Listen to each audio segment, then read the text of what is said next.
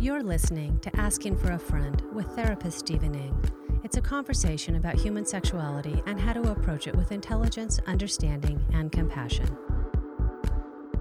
Hi, you're listening to Stephen Ng in Asking for a Friend, and I'm with my friend, Jackie. Hi, Jackie. Hi, Stephen. You were saying before we sat down, you knew somebody who was going through a problem. And yeah, I have a male friend who I've known for a very long time, and I've noticed continually picks women, I think, who he would consider kind of less than him. Mm-hmm. Like he has to be smarter, make more money. And he's always complaining about how lonely he is, even when he's in these relationships. And so I'm wondering if there might be some kind of a link there. Oh, gosh. Yeah. I mean, that for me as a therapist, that's kind of a big deal. And yet, here's my dilemma. The problem, we pity the therapist because we poor therapists often say things that are really good and helpful. And people think we're not being good and helpful. They think we're being good and moral. And honestly, if inequality was something that would help relationships do better, I'd be all for it, I guess. But because in my relationship with my dog, it's not a relationship based on equality, and we do fine. Well, your relationship with your dog, we know who's higher up on the Stop. food chain. All right. But in relationships with human beings, there are certain needs only humans can meet. And no, I'm not talking about sex, Jackie. I'm talking about certain needs for companionship. And to the degree that I'm partnered up with someone who's really not, on my level, to the degree that I'm partnered up with someone who's really in an unequal place, I'm really not going to get those deeper needs for human companionship met. I can have friends, I can have family that care about me, but in these more intimate relationships, we have some choices. And basically, they all come down to three choices. What? Well, I just want to clarify really fast. Quick. They might be on his level. I'm saying that he's choosing people who he does not consider to be on his level. And okay. So they might be totally on his level. He just doesn't, he's not thinking that. Right. So a standard way of looking at that or a standard way of doing that would be the so-called codependent, who is into rescuing damsels in distress. Sure. That would be one way of doing it. Another way would be from the woman's side, maybe the very kind woman who's got a heart of gold, who keeps taking in stray dogs so that she can help them and better their lives, and because no one will understand them or love them the way that she does, and she sees something special in them. So both men and women do this. And then they wonder, why are they so lonely? So I'd like everyone at home to engage in a mindful meditation. Not really, just joking. I don't do that stuff. Just kidding. I imagine, though, a teeter-totter on a playground. And the teeter-totter can go up one side, but if it does, it goes down on the other side and vice versa. Or with two very trusting people, we can even it out so that our legs are either touching or not quite touching the ground, but we can maintain sort of a balance. Well, that balance would be a visual metaphor for what I'm talking about in terms of equality. It doesn't mean that my wife can wrestle me to a draw. And it doesn't mean that she always beats me every other time that we play marbles or... You play marbles with your wife. Hey, don't make fun. Don't be judgy. It doesn't mean that we have to be the same as. Being equals just means of equal worth. That we're of equal worth in the relationship, that we equally deserve respect, that we equally deserve a voice. And it doesn't mean I'm ever going to be equally sound in my thinking as my wife is. She's just better with money. I can admit that. And it doesn't mean that she's got to learn how to shovel in the garden the way I do, because if she doesn't, she's not carrying her fair share of the load. No, we're different. We get to be different. But if those differences transfer to our philosophy of love and relationship and marriage, then we're really missing the bigger picture. And that bigger picture would be that without equality, we are always going to be lonely. Because as much as I do love my dog, and I do love her very much, she really would be incapable of meeting my deeper emotional needs. And really only another human being can do that. And talking as the other person, I mean, I have been in a relationship where I was with somebody who did not consider me to be his equal. And that was apparent. God help him. Right. What did you do to him? We're no longer together. We'll just leave it at that. Right. But I remember also being very lonely. And you were the underdog. I was the underdog in this one. And it is lonely because you know that there are things that you could be doing together that you could be helping each other with. Absolutely, I've been in right? very equal relationships, and there's no comparison on that. And so it is. I think that I don't know. It's lonely for everyone. Yes, and if I was about to add to that because I've been the guy who was the top dog in the relationship with my damsel in distress. And I remember trying to talk to her about my need for more equality because I felt so lonely in the relationship. And she understood me just fine, but there was an awful lot of benefit, I would say, to being in her position because there were certain things she got to avoid, things she didn't have to deal with, and things she expected me to take care of. So it's kind of weird how it can be adverse for no matter what side you're on. And sometimes people won't give up their entrenched position because they're enjoying the ancillary benefits too much. Well, and I was just thinking the same thing is if you're on top, if you're you're not sexually, Stephen. What? I didn't say anything. Jeez. Then you are in charge of everything. You have to take care of everything. Like all the pressure is on you to do everything, which is exhausting. Well, right. And so if we could be truly partners in life together, oh my gosh. I mean, there's nothing like that. I talk to adult men who are single, who've gone through divorces all the time, and their eyes just get glassy with tears when they start thinking about the pain of what it was like to never have a partner and how much someday they hope they can finally discover that. And I think that brings us to another point in this topic, though, and that is, as much as our society says we really care about family, we really don't teach anybody how to do it. And even if our family is just a twosome with no children at all, equality is still a very important thing. But it's not really on our radar. It's not on our radar as something of benefit. It's on our radar as more or less something that's quite moral, and you should do it. You shouldn't be a sexist pig.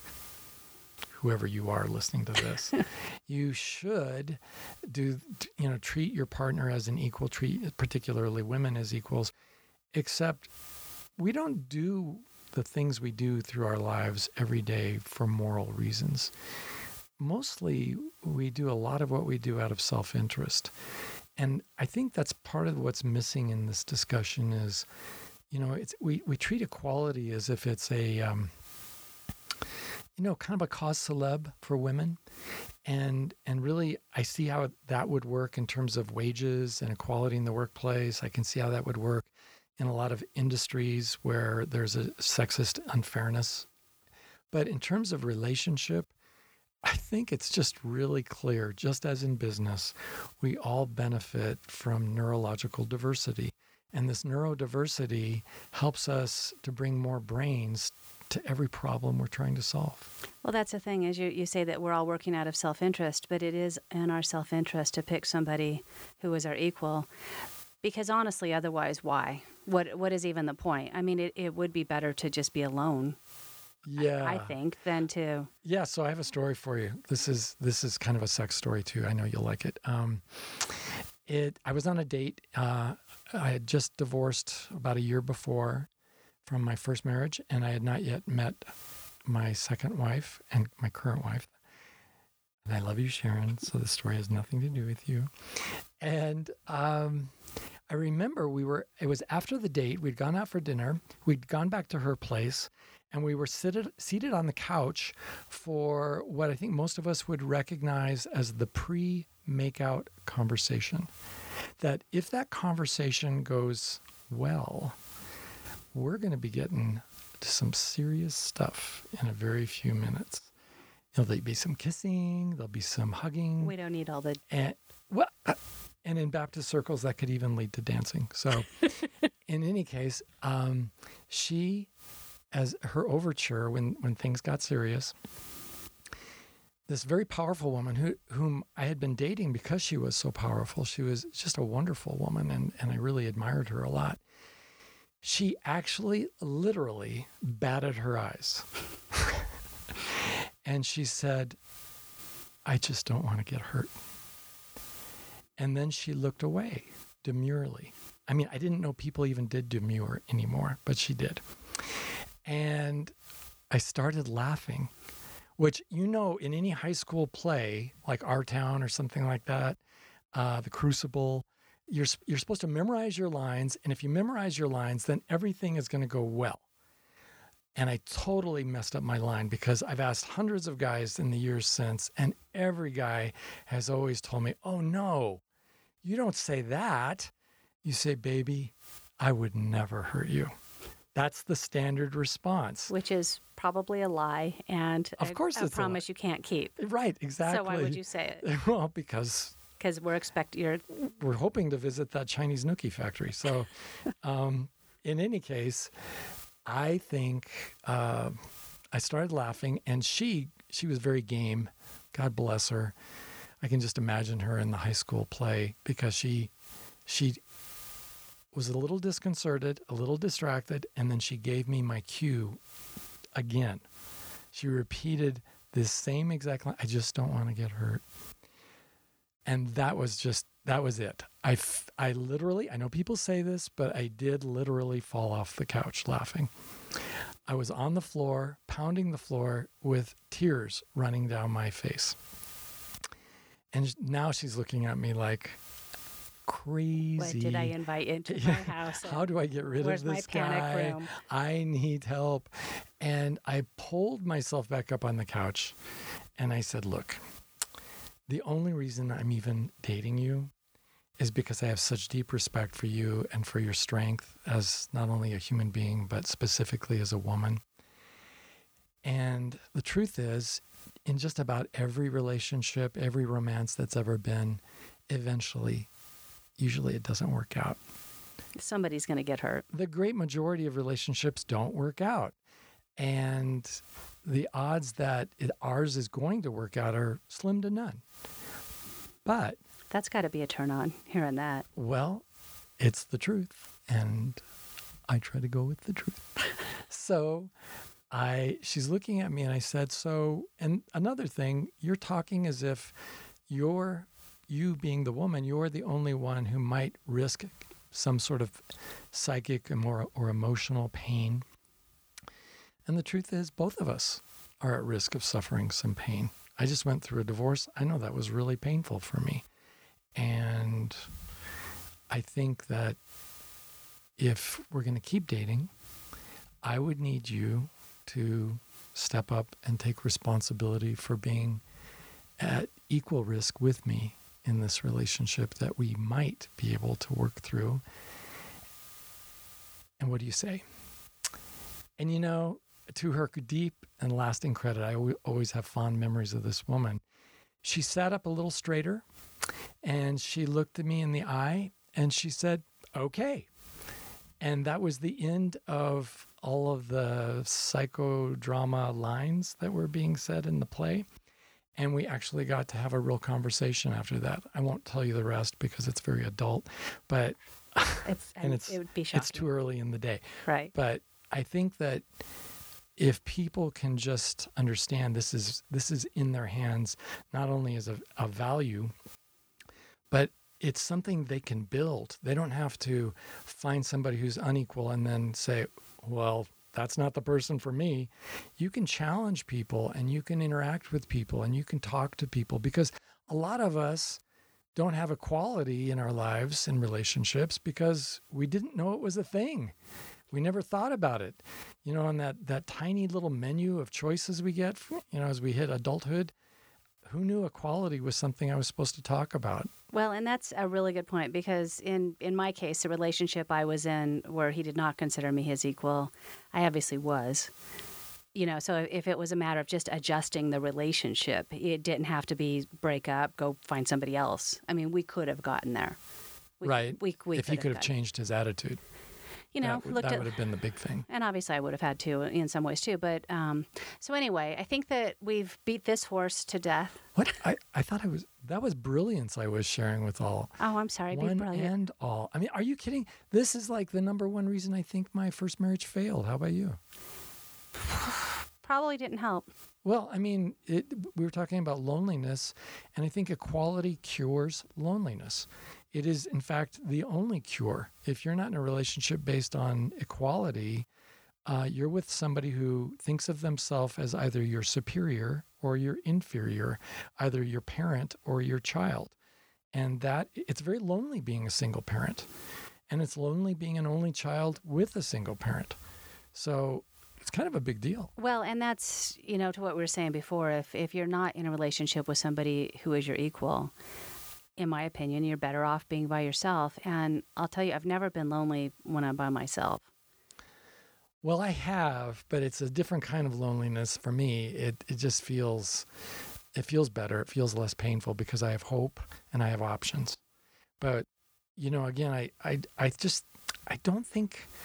I think most of us are way too passive when it comes to this. And I think talking about it in our dating is an important part. Like, well, how come you're still single? A nice looking gal like you, that kind of thing. And to be able to say, well, because I can't find guys who will respect me as an equal, or because there are very few men out there who would be. Oh, men love that. You should try that line of bars. Oh, well, you know what? Any guy who runs away from that line was never a contender to begin with, right? And I think it's the same for men talking to women. And they get to say something just like what I said, or they could say, I'm just looking for a life partner who can really have my back. Somebody who can confront me when they see me making a mistake and not be some kind of shrinking wallflower who fades away when I'm full of myself and making the biggest mistakes of my life. Nice. So what's the key takeaway for this conversation? I mean, I know it's equality cures loneliness. Well, I think equality cures loneliness is a slogan worth remembering, but I would also say, and the power to create intimacy is in our hands. It is, but not literally. It is within us. You cannot repress yourself. It's compulsive. Hi, this is Stephen Ng. Thanks for listening. Thank you. Thank you for listening to Asking for a Friend with therapist Stephen Ng. If you have questions for Stephen, please tweet us at Stephen Ng MFT.